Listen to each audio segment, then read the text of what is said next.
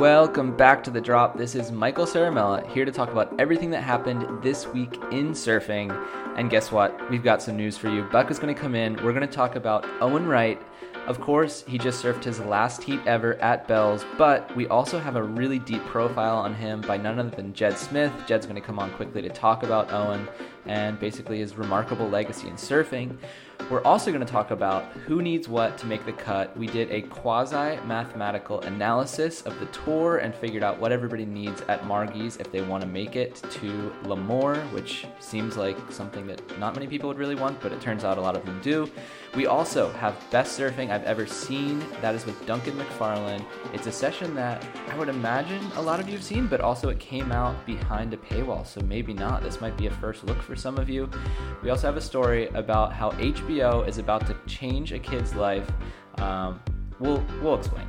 And last but not least, a Stab Edit of the Year entry from Lucas Godfrey just dropped, and on top of the surfing, the interview was also incredibly entertaining, so we're going to talk about that as well. And of course, we have a surf sin. This one, like last week, is Kelly Slater related. Kelly Slater hasn't dropped his penance yet on this one, but he's basically the subject of it, so we hope that he gets involved, but if not, it's still a really funny story. So with that, let's drop in. Mikey. Here we are. It's another week. We've been blessed with another week of life on this planet, and I have an announcement to make. A formal press release. Okay, hit us. I didn't think it was possible, but I found an appropriate use for a mid-length. Okay. Yeah. Is it an oversized charcuterie board? Ooh, that would kind of work, actually. I feel like they're not too rockered out, a lot of them. That's a good call, but no, you could combine it into that after. But big, shitty, stupid, windy days where if you take a shortboard out, it's so much work paddling that you just hate your life the entire time. You're exhausting so much energy, you get like 3 shit waves. A little bit more foam under your feet, under your chest, more importantly, you can get to where you want to be more quickly. And yeah, when you're on the wave, who cares? It's still shit. It's 30 miles per hour on shore. Who cares? But it helps you get to that point on the 30 mile per hour onshore big windy days. I don't have a mid-length. I just was using a 6'8" like step up that I started doing with like small fins, and you could kind of turn it. And I was like, this is actually way nicer than taking a 5'11" out here. Wow. Your perspective has shifted. It's almost like you won $100 on Aki and you're like a new person. I mean, look, if you made money on Aki in the year 2023, life is good. All right? It's just that simple. Yeah, well, congratulations, and also fuck you, but also thank God betonline.ag has guardrails for idiots like myself who wanted to bet $1,000 on Tom Curran when Aki can apparently get 8s on one turn. So, yeah, that worked out as well as it could have for me. Well, at Bells, you could get 8s for anything. You get 8s for just showing up, it looked like. That's true. There's been a little bit of judging discrepancy. We may have some stories coming on that soon, but I wanted to give you a little stat for my gambling at Bells. I went back, I looked at every day, I did the math, I added up all the bets. I bet $3,540 across who even knows how many heats and how many event winners and whatnot. After all that money spent, not to mention all of the time and emotional effort that went into all of this, I came out of the event $2 in the black. Wow. That is so funny. Just two. How crazy is that? $3,540 turns into... I mean, obviously some people lose money when they bet, but it almost feels more offensive to make $2 than to just lose a whole shit ton. It is. It's like if you get a scratch-off ticket and you break even, it's like you pay $5 and then you win $5. It's like, fuck you. Like, at least let me get mad at my loss. Let me feel something, you know? And exactly. You know, I totally agree that it's hilarious. Just spend $3,000, win 2. Nice. Well... Hey, WA isn't too far off. If you start spending, you can get $200 if you just up those ratios. You can get to 20 pretty quickly. Just bet entire mortgages worth of money and win 20. You're on your way to financial freedom. That's it. All right, let's get into the news. No world title, no worries. This is... I don't even know what you call it, an Owen Wright profile, kind of just an Owen Wright ode, maybe, an ode to Owen. And who better to give an ode to Owen Wright than Ain't That Swell and Stab's finest, Jed Smith. Let's hear from Jed, who wrote this story. Jed Smith here, and my latest contribution to Stab Premium features the great Owen Wright, the big O, all 6'3" of him, and just an article basically exploring why his legacy will endure with the all-time greats, despite the fact he never won that world title that so many predicted of him. Obviously, growing up in Australia, I'm a couple of years older than Owen, but, I think the whole country watched him come through, winning a World Junior Championship in Brazil, and basically just an absolute wizard across all conditions. He was touted as the heir to Mick Fanning, and considered a certainty to win a world title. That he never did could cause some to believe that he never fulfilled his potential, but reading between the lines of his career, when you really look at it, 2015 was his best chance at winning a world title. He had the craziest year. I mean, you remember double perfect heats in Fiji that year, a record that hasn't been broken and may never be broken. He got that 10 at the box. Remember that thing? That thing was fucked up. Are you kidding me? And it was on his first ever surf at the wave. Unbelievable. For sure, one of the... I actually can't remember a bigger, heavier wave ever being ridden at the box to this day. That thing, just was so big, it ended up kind of breaking out into the channel almost off the back of the reef. The wave can't hold any bigger than that. Anyway, getting lost in the absolute madness of what that man has done. And yeah, obviously that year came into Pipeline, ranked, I think it was 5th in the world, very much in contention for a world title at Pipe. The absolute standout in the lead-up sessions, by all accounts. He was just the man out there, out of everyone on tour. And sadly, as we all know, Owen's blessing proved to be his curse. His love of big, heavy waves ended up injuring him so badly, he almost never recovered consciousness. He nearly died. Bleeding on the brain, a severe injury suffered after wearing a bunch of waves on the head at Pipe. And in this story, I revisit all that. I was the guy who broke the story about Owen's injury, actually, although at that time we didn't know the severity of it. I managed to get Wilco on the phone, his best mate, and long-time sparring partner and Rip Curl teammate. So we just kind of delve into the reasons why he never won a world title, but also why not winning a world title does not detract from his legacy. Because in my opinion, greatness is not about where you finish, it's about where you started.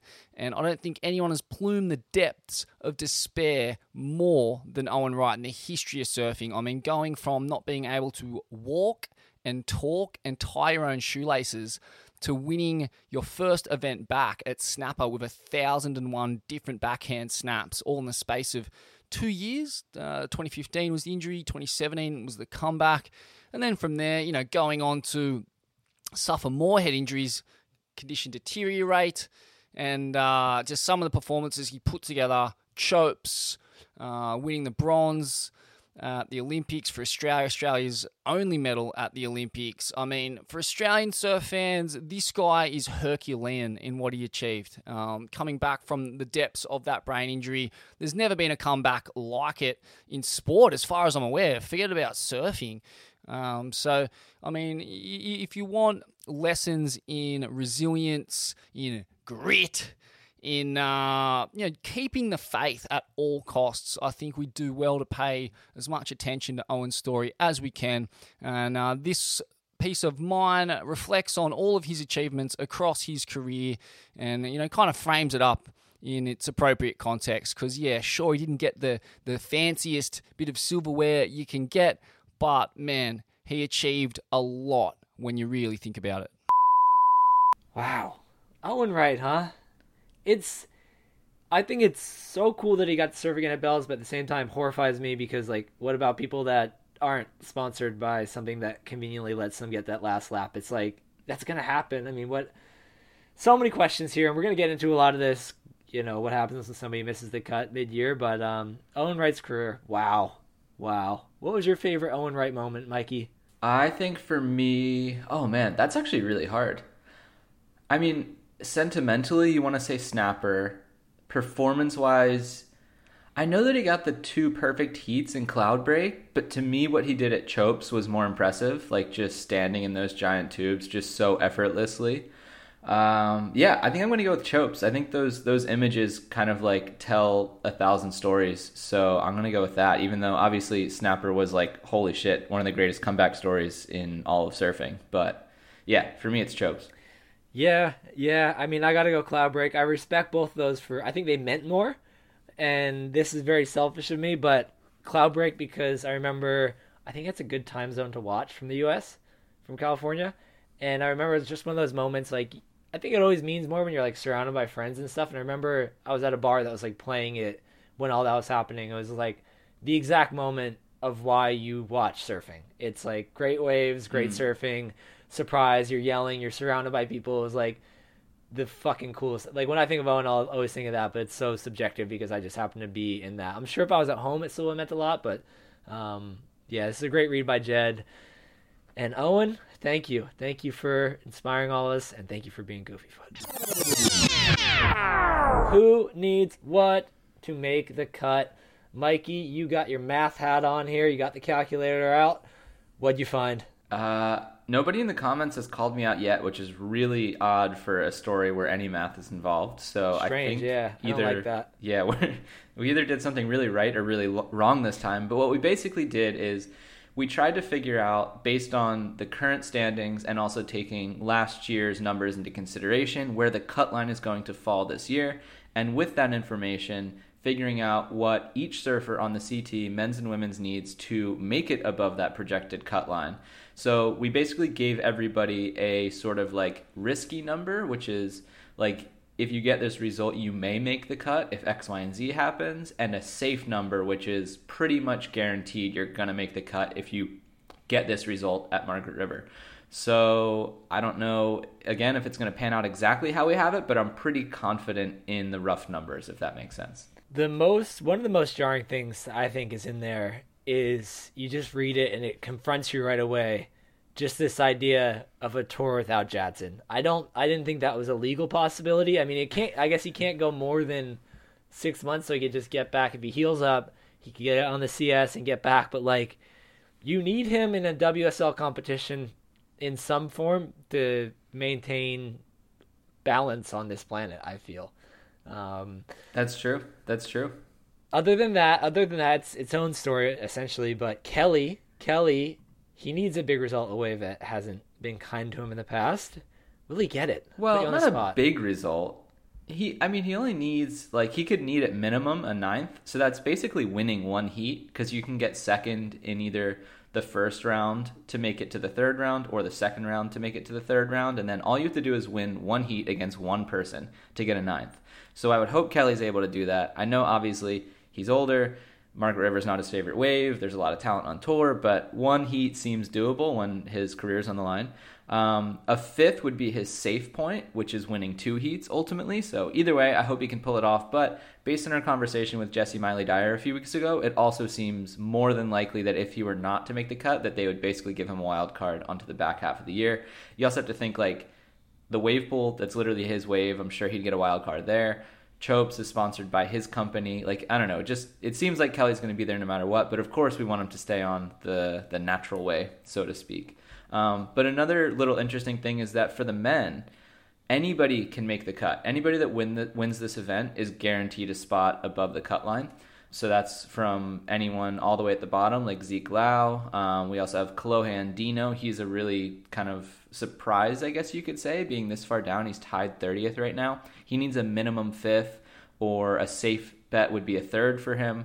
So the list goes on. You can see the entire rundown on the site. I'm not going to break it all down for you here, but if you want to know what people need to make the cut in Margaret River, it's all there for you. Yeah, we've been hearing some interesting things about Kolohe. I think we'll have an interview coming soon. But basically, if he doesn't make it, it sounds like he's got a great mindset. you know, I think there's two ways this could happen, and it's like last year we saw like the exact worst thing happen. There's a massive petition. Like now it's like this year we're hearing that there's some people that are on the other side of it, including Kaloya, that are like at peace with it and probably going to do some cool stuff. So keep an eye on that one. We'll have more information as WA comes on. And then other than that, let's just call out the fact. Let's just say it out loud. Just the two people leading the ratings right now both didn't make the cut last year. That's just funny. I'm not even going to have like a hard stance on it, like using it to be like, no cut should exist. But like, it's just funny. That's my stance, is that's funny. That's all.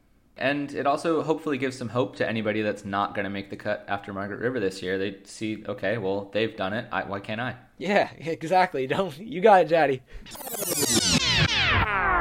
The best surfing I've ever seen with Duncan McFarlane. Hard act to follow that, Tom Jennings, but Dunk did a great job. One thing I want to call out here is I feel like with this series, we run the risk of being quite nostalgic. I mean, you're asking somebody the best surfing they've ever seen. A lot of times, I think maybe, just like I said with Owen's thing before, it's like other moments factor into that. And like if something happened at a certain age for you, like there's so many things that could probably influence, I think, somebody's answer to that question. And so I was happy to see that Duncan's was in 2020. That said, there's still kind of something nostalgic about it because it's like Creed on a big board. I was going to say, it looks like it could have been filmed in 1997. So it's like, it's funny because it was like, oh, well, 2020, that was 3 years ago. And then you're like, oh, but they're riding like 6.9s and doing turns. But yeah, let's just say that a fin never feared getting above the lip in this section. Yeah, there was none of that.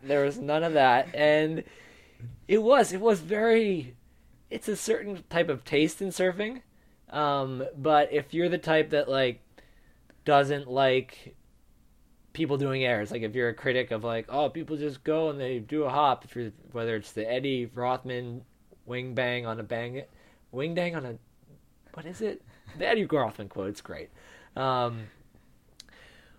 If you're one of those people that just like wants to see power surfing and good waves, this is exactly that. I loved it. It's mentioned in this part. The footage went to Fun Boy's second Summer of Love, which I had seen, and fuck it, like you get to hear a little taste of it, but they used Bonnie Tyler's Total Eclipse of the Heart for the soundtrack, and it is paired up with that surfing and those waves. It is just so fucking good. It's so good.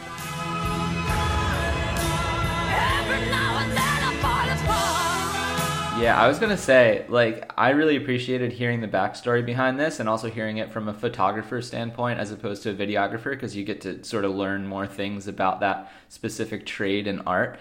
But there's something about that original section that I don't think we can even do justice to. And of course, we could never even publish that original section because to get the rights to that sort of music would be the most exorbitant cost of all time. But luckily, when you're Australian and you have a production company that's based around called Fun Boys and you make silly surf videos, you can get away with using that. And it's seriously like when you watch that original section, I would almost recommend watching the best surfing I've ever seen first as like the sort of appetizer, and then go watch the full section with the song, and it just like all comes together. It's such a beautiful moment in surfing.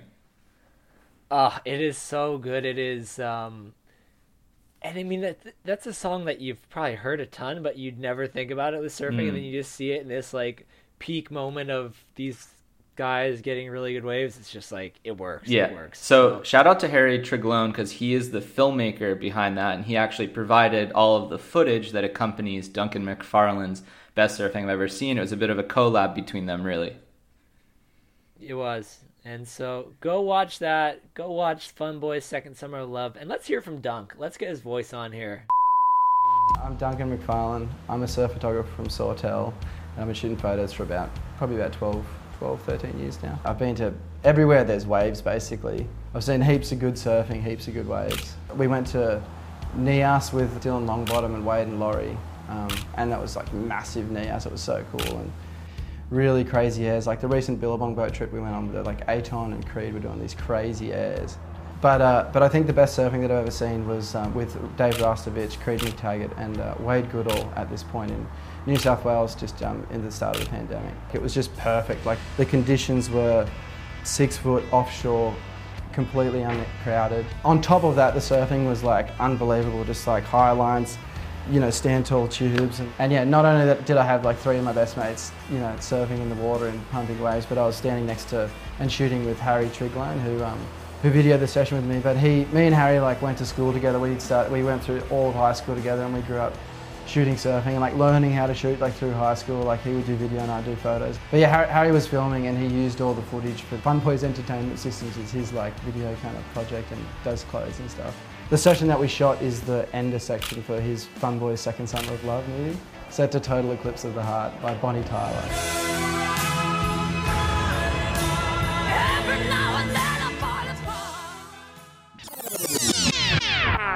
HBO is about to change this kid's life. This kid is named Tony Loreno. He is from Praia Grande, Portugal, and he is going to be heavily featured in HBO's 100 Foot Wave Season 2, the first episode of which drops on Sunday, and then I think they go every week after that. Tony is an interesting fella in that he began to tow Nazare at the age of 12. I wasn't sure that was legal. I guess I'm not familiar enough with the laws in this nation or in the European Union if they have any stance on that. But towing Naz at 12, that's quite an interesting life, and I guess it's something that HBO said, well, let's see what's going on here. Mikey, what do you think of this? Well, I'd never heard of Tony before, but I love learning about him.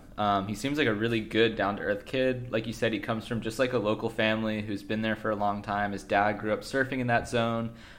His mom runs a surf shop, which is amazing, just right there. So they're just really like embedded in that community. And the fact that this all started with him sneaking off under his mom's eye, like basically him and his dad sneaking off to go surf Nazare without their mom knowing, and then her finding out because he ended up in a newspaper for doing it because he was such a young kid. I think that's a beautiful origin story. I think it's really cool that HBO sort of picked up on that because, you know, these stories of like, it's not the same as somebody who, you know, grows up somewhere like, say, even Hawaii, where you're just so exposed to that like surfing culture and world from such a young age, and it's such a big part. Like the surf industry comes in and out of there every single year. It's just different in Portugal. Like right now, obviously that's the case with Nazare, but it wasn't, I'm sure, when Tony was young. And just to see it all blossom, and now he's right in the center of it, I think it only makes sense to make a big part of that 100 Foot Wave story around him. So kudos to HBO for picking up on that. Yeah. Interesting little storyline you've detected there, Mikey. It is like Nazare is a town where there's a deep past in fishing, and as a result, like when you have centuries and centuries of people doing that, not for fun but to eat, to live, a lot of people died. You know, it's just inevitable, especially if you go back a few hundred years with the boats that they're using. Like people died. Yeah, and no forecasting. They did not have magic seaweed. Surfline, I don't know if that's their fault, but it might be. They didn't give them the colors. But yeah, it is, obviously you said it's changed now, but I think it is a place that is more in touch with, like, there are, I think, places, Nazare being one of them, where if you go back not too far, another decade or two, surfing was quite criticized because it was like, hey, you should have more respect for this thing that kills people that just needed to eat. You know, they weren't fishing for fun. And so, yeah, it is a little bit of it's different now, but there is, like, in compared to other places in the surf world, it has that going on. It makes it unique, I think. Did the locals, I mean, I guess it would be almost impossible for you to know this, but did the locals think that Nazare was like normal? Like they were like, oh yeah, this is just what the ocean does. Like sometimes it's just like 80 foot like every other week. I mean, I think if you're thinking about like the people 100 years ago, they had no other context, you know, so I guess they would have just assumed it's normal.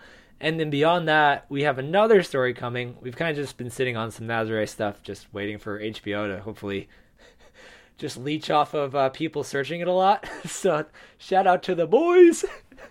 But we have another story that breaks down the early days at Nazare. Like, spoiler alert on that one. Garrett McNamara was not the first person to fucking surf that thing. No, I will not, Buck. I will not let this happen. Yeah. It breaks down that whole story in detail, which I think will paint a much clearer picture of the place for you and our audience, Mikey. But yeah, spoiler alert on that.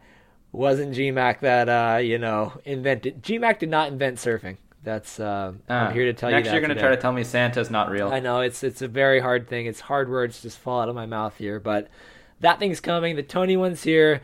100-foot wave, season 2. Maybe it'll be good. I wasn't a huge fan of the first one. This one I know they bounced around quite a bit. They didn't just stick to Naz. They went to France. They went to Cortez. I think they spent some time in Madeira. So, did you see that Cortez wasn't on the episode list though?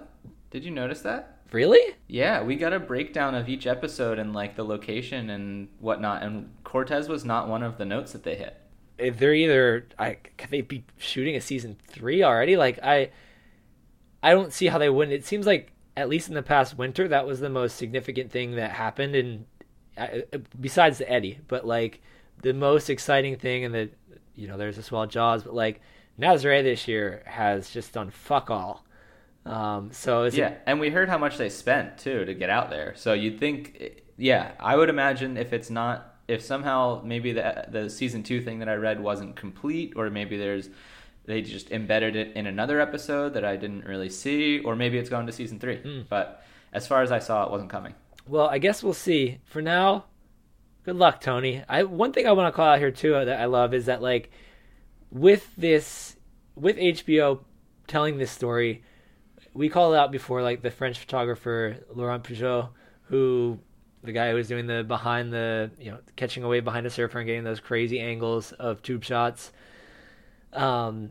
He won an Emmy for his work on it, and like when that happened, they flew him to LA and put him up in a nice place and sushi, the whole nine, right? And it seems like they've given Tony some of that too, and I think it's just so cool. Like you think about this 12-year-old whipping a Naz, and now I think he's right around 18, 19 now, but it's just like I think it's sick to see somebody like that. It's all HBO's fault, I think, that kid's going to Hollywood and like going to premieres, and like what a cool experience, and that's awesome. So Tony's gonna get laid. Tony, congrats on the sex. Stab edit of the year. Lucas Godfrey sheds his skin and shares the secrets to surfing pipeline in Rep Thrillions. Okay, good edit, and we'll get to that, but it's true. He really did share the secrets to surfing pipeline. I fucking love this interview. It was amazing. I don't know, so Lucas Godfrey is probably someone who everyone's seen, even if they don't know that they have seen him. But every year he gets some of the best waves, specifically at off the wall and backdoor, like just psycho, those really long, thick, scary ones that most people don't even want to look at because it basically looks like a closeout. But if you just have that freaking eagle eye, you can spot him and go for it. But he's also never ever been like a big name in the surfing industry. He's never had like a high paying sponsor or anything like that, but he's always around. He's always getting really good waves, and having surfed with Lucas a decent amount, or been in the water around him at least, like he is like an intense persona in the lineup. Like he is not one to just sort of like sit there and wait for his wave. He's like going to whatever little nook and cranny he thinks he can find to get his wave and get it. And from all I've seen, he seems to like get away with that at off the wall, especially. He's been a local in the North Shore his whole life, so obviously that plays into it. But like he seems to have this place dialed to a point where he knows where the good waves are going to come. He knows how to sit there, and he knows how to navigate the lineup in like a social sense as well, which is pretty special. And those three things combined, along with obviously a lot of surfing talent, equate to you getting the best waves every winter. Yeah, and that's where the edit comes in. There are some psychotic waves in here. Can we let's hear it. Let's play his secret to surfing pipeline, because the people need to hear this. Pipeline, I think the one thing I've heard a lot about it is that it's not really crowded enough. Like I think there's some frustration from the locals there that like they wish that there's, because everybody likes surfing with people. It like enhances the energy and it's like makes it more fun. So I think my understanding is that they want more people out there, and just like if you're not that good, it doesn't matter. Like it's all just about friendship and community. So let's hear his tips. My approach to pipe, probably just looking for the big right. Sometimes they're hard to find though. Sometimes they're non-existent, but I think you know you just have to try to get in your zone, and you got to look for the waves that you want, and you got to sit in the right place. And you know, obviously, you know, putting in your time and being a local like will help you get those waves. But you know, at the end of the day, like whoever has like the utmost positioning, you know, they're going to be in the spot. And you know, if you're really in the spot and you know you got the chip and you're getting into that wave, like, you know, it's like there's almost nothing anyone can do, you know. But you know, yeah, I do think, you know, there's a lot of benefits to, you know, growing up around here. And you know, I've put, you know, an insane amount of time and, you know, countless injuries and, you know, broken boards and money invested into surfing that wave. So, you know, I feel like you learn a lot from that, and then you also like gain a lot of respect from doing that. And, you know, that will definitely like help you in the future, because people will be like, oh, yep, like, you know, he's going, you know, like he deserves this wave, like, you know, like we'll let him have it, you know. So I feel like, yeah, and you know, it's sick too, because there's so many. It's like it's not like other waves in the world where it's like, like there'll only be a few guys out there who are like really going for the big ones and, you know, or have like an insane skill set. There's like 40 guys out there that are like insane surfers and they're all charging. So, you know, it's a little different. You know, you're up against the best in the world and they all know how to read waves really good. They all surf really good. And, you know, sometimes it almost feels impossible. You're like, well, I'm out here with 40 of the boys and they all rip and charge and they don't hesitate, you know. So it's sick, you know. It's like at least we're all out there doing what we love, and it's almost like it's like a community of just sending it. All right, almost surfs in time, but let's talk about what's coming up. We have a Billy Wilson story. If you don't know Billy, he is an incredible human being who arguably applies too much intellect to surf riding. It's just he's a very smart fella, and when he decides to go in on surfing, which he has done here in regard to some stuff that the WSL is doing, wow, it's good. So that's dropping this weekend. I think I'll have some title that factors in time management or something. We have this kind of started as an update on the whereabouts of JP, the surfer who punched a woman, or just assaulted a woman in Bali recently. Started looking for some updates around him, and it kind of ended up into becoming this story about like localism in Bali. So it's Mikey, I understand this is gonna be a feel good one. I tried to talk to Ethan a bit about it, but I haven't heard back. I think he's on his weekend right now, but I'm looking forward to that. We have got more best surfing I've ever seen coming up.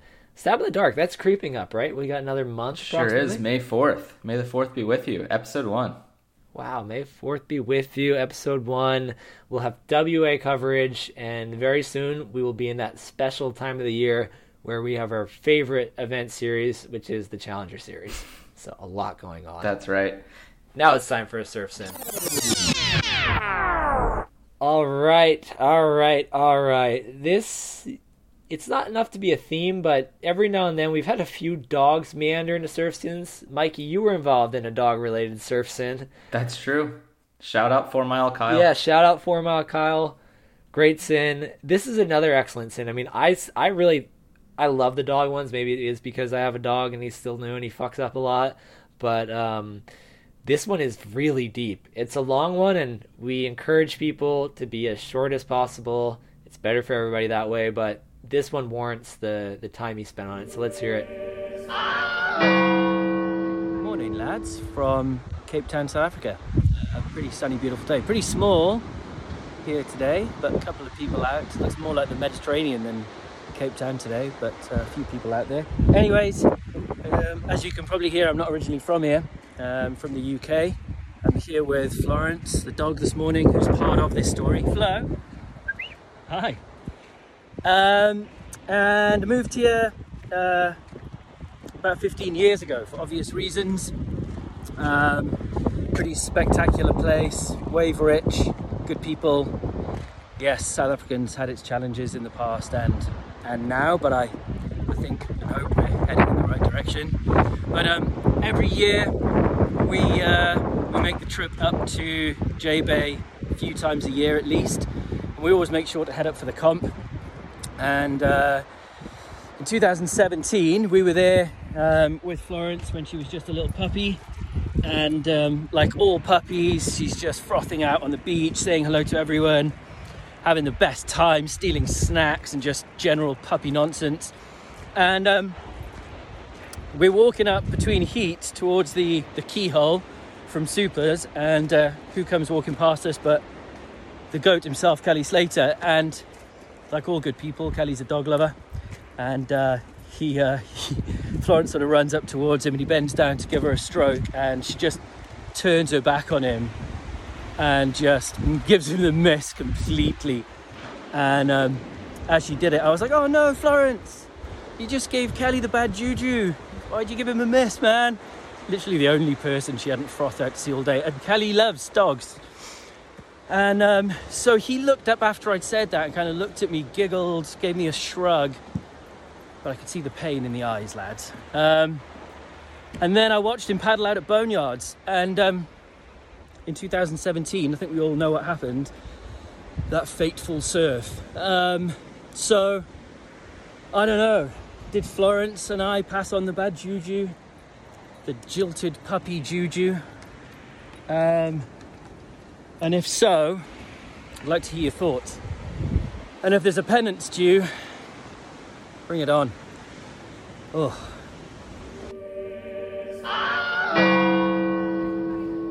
Wow, you know where it's going, you just didn't know it's going to get to that level, is my take. Like, you're like, God. Okay, it's Slater and the dog, and like, I get it, and then you're like, oh, that's fucking brutal. Yeah, it really, and the fact that his dog is named Florence, like, there's just so many layers to it. Yeah, it's really, I was kind of surprised that there wasn't too much interaction on Instagram with this, especially because Slater got involved last week. It's like, come on, people. This was a brilliant sin, I thought. Anyway, Wes Weber had my favorite penance. It's hard to achieve, but it's brilliant. You have to get another dog, name it Slater, and introduce it to JJF this year at J-Bay. If he gets hurt there, you have to acquire another dog, name it after another world champ, and introduce it to their rival. Only way to break the curse is if the surfer you introduce the dog to doesn't get injured. I mean, it's a good play. I think I'm of the belief that the more dogs, the better. I think that's just a good rule. So I like it a lot. I understand that that's not a realistic solution for everybody. Some people just can't get another dog because somebody on the internet told them that it would break a curse. But I really like that sin. What do you got? Or I really like that penance. Sorry, Mikey. What do you got? No, you go first. On mine? Okay. Like I said, I really like that penance. If he's in a position to take on another dog, I'm not sure mine's that good, honestly. But my penance is just, we need to be more aware of risks. I think, like, you should try to, rule of thumb, eliminate any preheat interaction with any pro surfer. Any day of competition, just try, because you don't want to be, you could just be walking with your dog one day, and the next thing you know, you may has Slater really come back from that foot injury ever? I think you can make a point that he hasn't. So you're down on the beach, great day with the dog, and the next thing you know, you broke Slater's foot and ruined his career. We don't want that, okay? So we want to focus on being invisible preheat, and then if you want the interaction, post-heat. So my penance is simple. Go back to J-Bay this year, which sounds like he always does, and you need to shake somebody's hand after they want to heat, but win the handshake. Okay? Grip that hand, hold it until they pull away, look them in the eye. It's that simple. Just make sure that they have to get that hand out of there. That's all. Okay, all right. So your penance essentially, I mean, what's the penance though? Because would you really want to make Ethan Ewing wince a little bit because he's pulling your hand away? Like, or just like awkwardly kind of shrug because you've just held his hand, shaking it for 5 seconds? I wouldn't want that. I think that it's just, the whole idea is just get it to the other side. Let's just focus on post-heat interactions and I don't know, shake a hand. Okay. So mine is more aligned with like kind of righting the wrong in a sense. I mean, you can't undo the foot injury, obviously, that ruined Kelly Slater's life and yada yada. But you can help present-day Kelly Slater at least a little bit, right? So Kelly, as we know, he's not been having the best season on tour. We know he really wants to because he wants to make the Chopo Olympics, etc., etc. We've yet to see if he's going to make the cut. We really hope that he does at Margie's. But if not, we have a strong suspicion that he's going to get wild cards into the back half of the tour. So especially if the waves are good, I think we'll definitely see him at J-Bay. It's one of his favorite spots on tour. Obviously, the wave quality is so high. He's had such great memories there from, that victory over Andy and all the others. So I really think that Kelly needs, if you will, a leg up nowadays because of just how high the talent level is on tour. So he hasn't been wearing red a lot lately because he just hasn't been doing that well. So I think it would be safe to assume that when he gets to J-Bay, he won't be wearing the red jersey. The red jersey is generally reserved for the highest rated surfer, the best surfer in that heat, if you will. So what I want you to do is between now and I believe it's July when J-Bay runs, so you've got a good few months, enough certainly to train a dog. I want you to train your dog to just kind of fuck with things that are in red a little bit. And I know that dogs are supposedly colorblind, but I'm sure that there's a shade or something of red that you can still get your dog to connect with this sort of behavior of just like fucking with. And what I mean by that is I don't want it to like attack a person, but if it kind of like walks in front of him to like trip him a little bit or like pulls on his leash or something like that, just something to get in the head of the red surfer so that we can see Kelly basically achieve his fate of making the US Olympic team and winning that Olympic gold. And I think that this is probably the best way to get there at this point. Wow, that's pretty good. Although it's small, but immediately what came to mind is like, oh, what color is the Florence Marine X flag? It's red. And I was like, this is rabbit hole kind of, or just tangent, but like, I feel like Kelly, if he wants to win, especially imagine he has a heat against John and he just shows up. If he finds a way to get a Florence Marine X suit without telling John, that's how he beats him. I think we need to up the mind games, take it to the next level. Now that all these surfers have brands, just wear their shit without telling them. Just get in their fucking head. That's just a suggestion to Kelly, which unsolicited pro surfer advice I think is a great idea in general. But that's not a penance. Mine is still the handshake. But anyway, you got a selection there. You got a little buffet. So good luck. Good luck. And we look forward to watching the webcast at J-Bay. Hopefully we get some sort of another Jeremy Flores moment. Let's do it. And reminders, submit your surf sins video. Come on, you have Kelly. You get to go on the internet and then everybody makes fun of you. It's great. It's something that you need to cleanse yourself. How about if you submit a good one before the next episode, we'll try to give you something. I will send you something, unless you live in some dumb place and then you don't get anything because shipping sucks. That's not my fault. Blame the shipping companies, okay? If you live in the US, Australia, or Europe, we'll get you something. If you live elsewhere, sorry, it's the shipping company's fault. Don't blame me. And keep it under 60 seconds, please. Please. And namaste.